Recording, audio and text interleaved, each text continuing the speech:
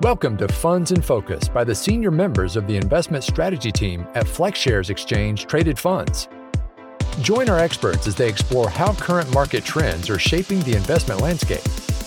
In each episode, you'll learn how a specific FlexShares ETF operates and how the market has impacted the fund, along with the potential long-term implications of your client portfolio.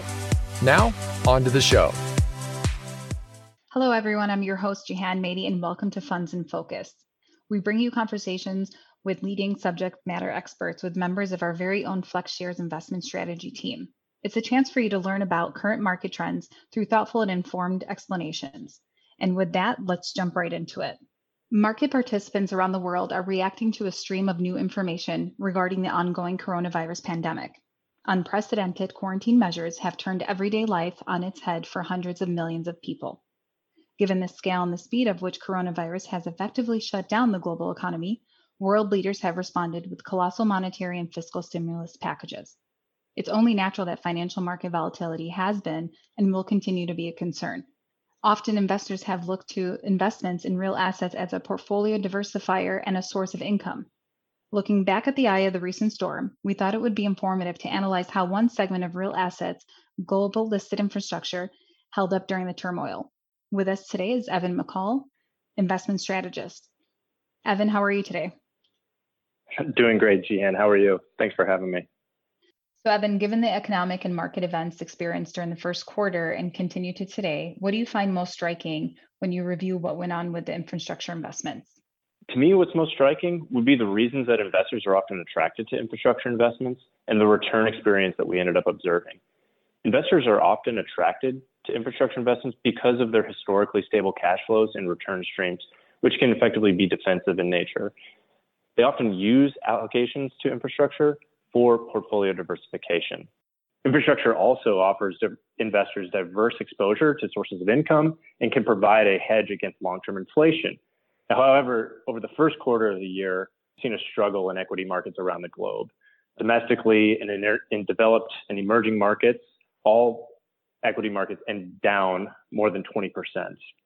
Within the real assets category, which includes infrastructure, we've seen similar negative performance, not only due to the negative economic impacts of the pandemic, but also being exacerbated by the Saudi-Russian oil price war.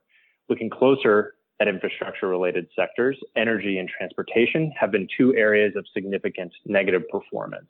This is not particularly a surprise, though, as global demand in goods transportation has slowed significantly, along with a decrease in consumer demand and travel. But what it does highlight is where relying on legacy infrastructure indices can paint a confusing picture for some. Legacy indices often include a large number of companies that have energy-focused subsidiaries. Utility and energy sectors are perfect examples of this type of scenario. These legacy infrastructure indices allocate significantly to both utility and energy GICS sector codes, which can often lead to a higher aggregate exposure to energy, either explicitly through that energy GICS sector code or through energy utilities masked by the utilities GICS sector code. In the recent pandemic period, we saw how this imprecise sector representation has negatively impacted performance for many such legacy infrastructure indices. Well, Evan, it sounds like there was a confluence of factors impacting infrastructure performance during Q1 earlier this year. If GICS or ICB codes don't do a good job identifying today's infrastructure companies, then what else can investors rely on? Jihan, you're absolutely right. But I think that the potential benefits of including dedicated infrastructure exposure within an asset allocation, things like asset class diversification, income, and long-term inflation hedging are still pretty clear. More contemporary infrastructure products have been designed to emphasize these benefits while mitigating the areas of unique risks through broader diversification across the infrastructure landscape. And we saw the benefits of this wider infrastructure perspective throughout this most recent market period.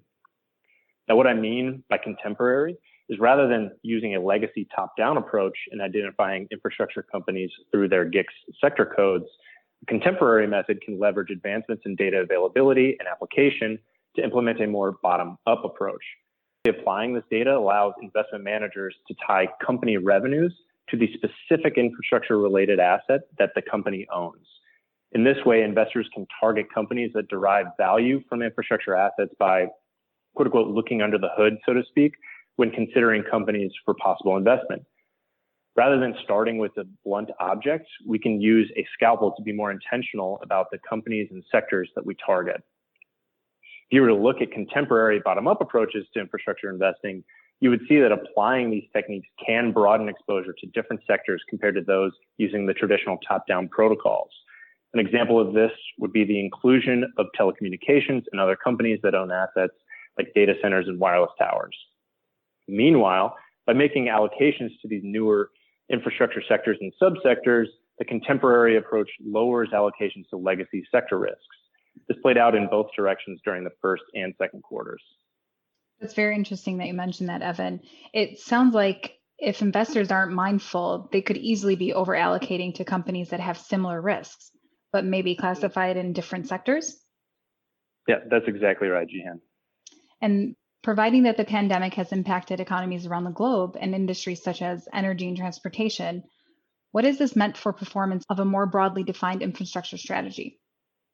While returns using the broader scope have still been negative, lower allocations to energy-related companies, as well as the inclusion of communications, have both been positive drivers of relative performance. We've seen the broader infrastructure indices outperform relative to a legacy approach over the first quarter of 2020. In the second quarter, however, we did see underperformance in communications and transportation lead to negative relative performance. Over longer periods, what we observed is the balanced approach to infrastructure has also proven beneficial. Notably, in the transportation sector, legacy indices may not include subsectors such as railways, whereas contemporary indices have performed well by having such dedicated allocations. Similarly, communications inclusion has been a contributor to positive performance over longer periods of time, and a lower allocation to most energy subsectors has proven beneficial, with the exception of U.S. electrical utilities, which have performed particularly well over recent years. So, Evan, we've heard you describe some of these sectors as contemporary, seemingly implying these areas of the infrastructure market might be more modern or increasingly important in today's world. Can you share your thoughts on what your expectations are for these areas going forward?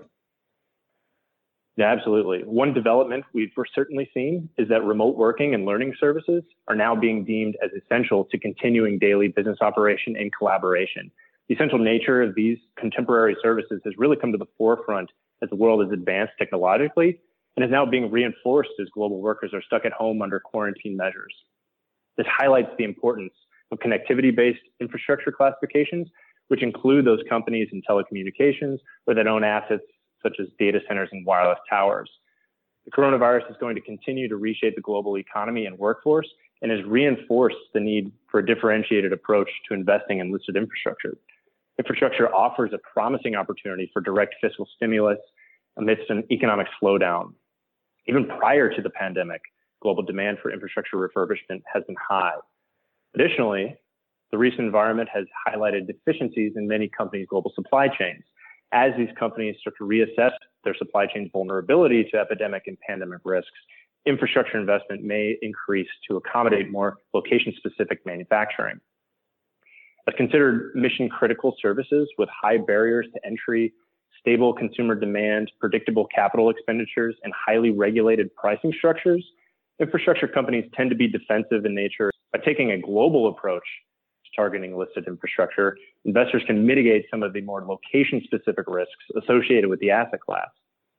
Even in low or zero interest rate environments, infrastructure also offers an alternative source of income relative to traditional fixed income securities. The underlying infrastructure companies can also benefit from the low rate environment through lower cost financing of capital-intensive projects. And the context around contemporary infrastructure products is really interesting. How have these products resonated with investors, whether it's over time, during, and post the COVID-induced market turmoil?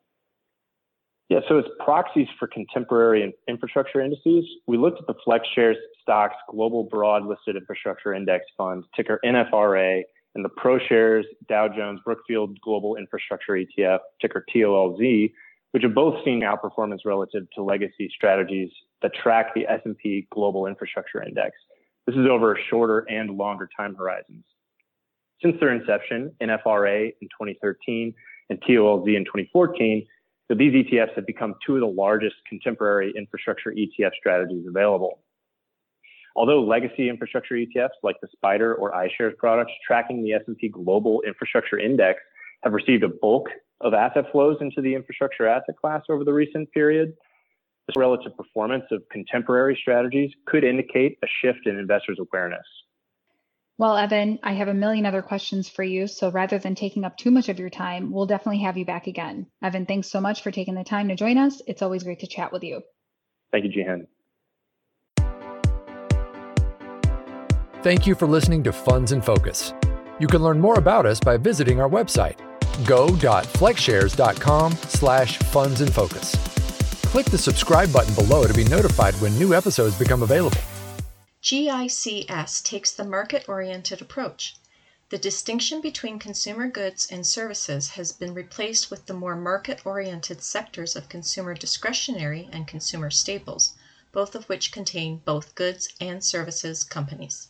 The ICB system allocates each company to the subsector that most closely describes the nature of its business. When a company conducts two or more types of business that differ substantially, the predominant sector is determined by a review of the audited accounts and the director's report. Investing involves risk, including possible loss of principal. FlexShares Stock's Global Broad Infrastructure Index Fund, NFRA, is a passively managed, non-diversified fund that invests in infrastructure-related companies domiciled or traded in developed and emerging markets around the world, including the United States. Foreign and emerging market securities may involve certain risks such as currency volatility, political and social instability, and reduced market liquidity. Fund is subject to the risks associated with investment in infrastructure-related companies and may also invest in derivative instruments.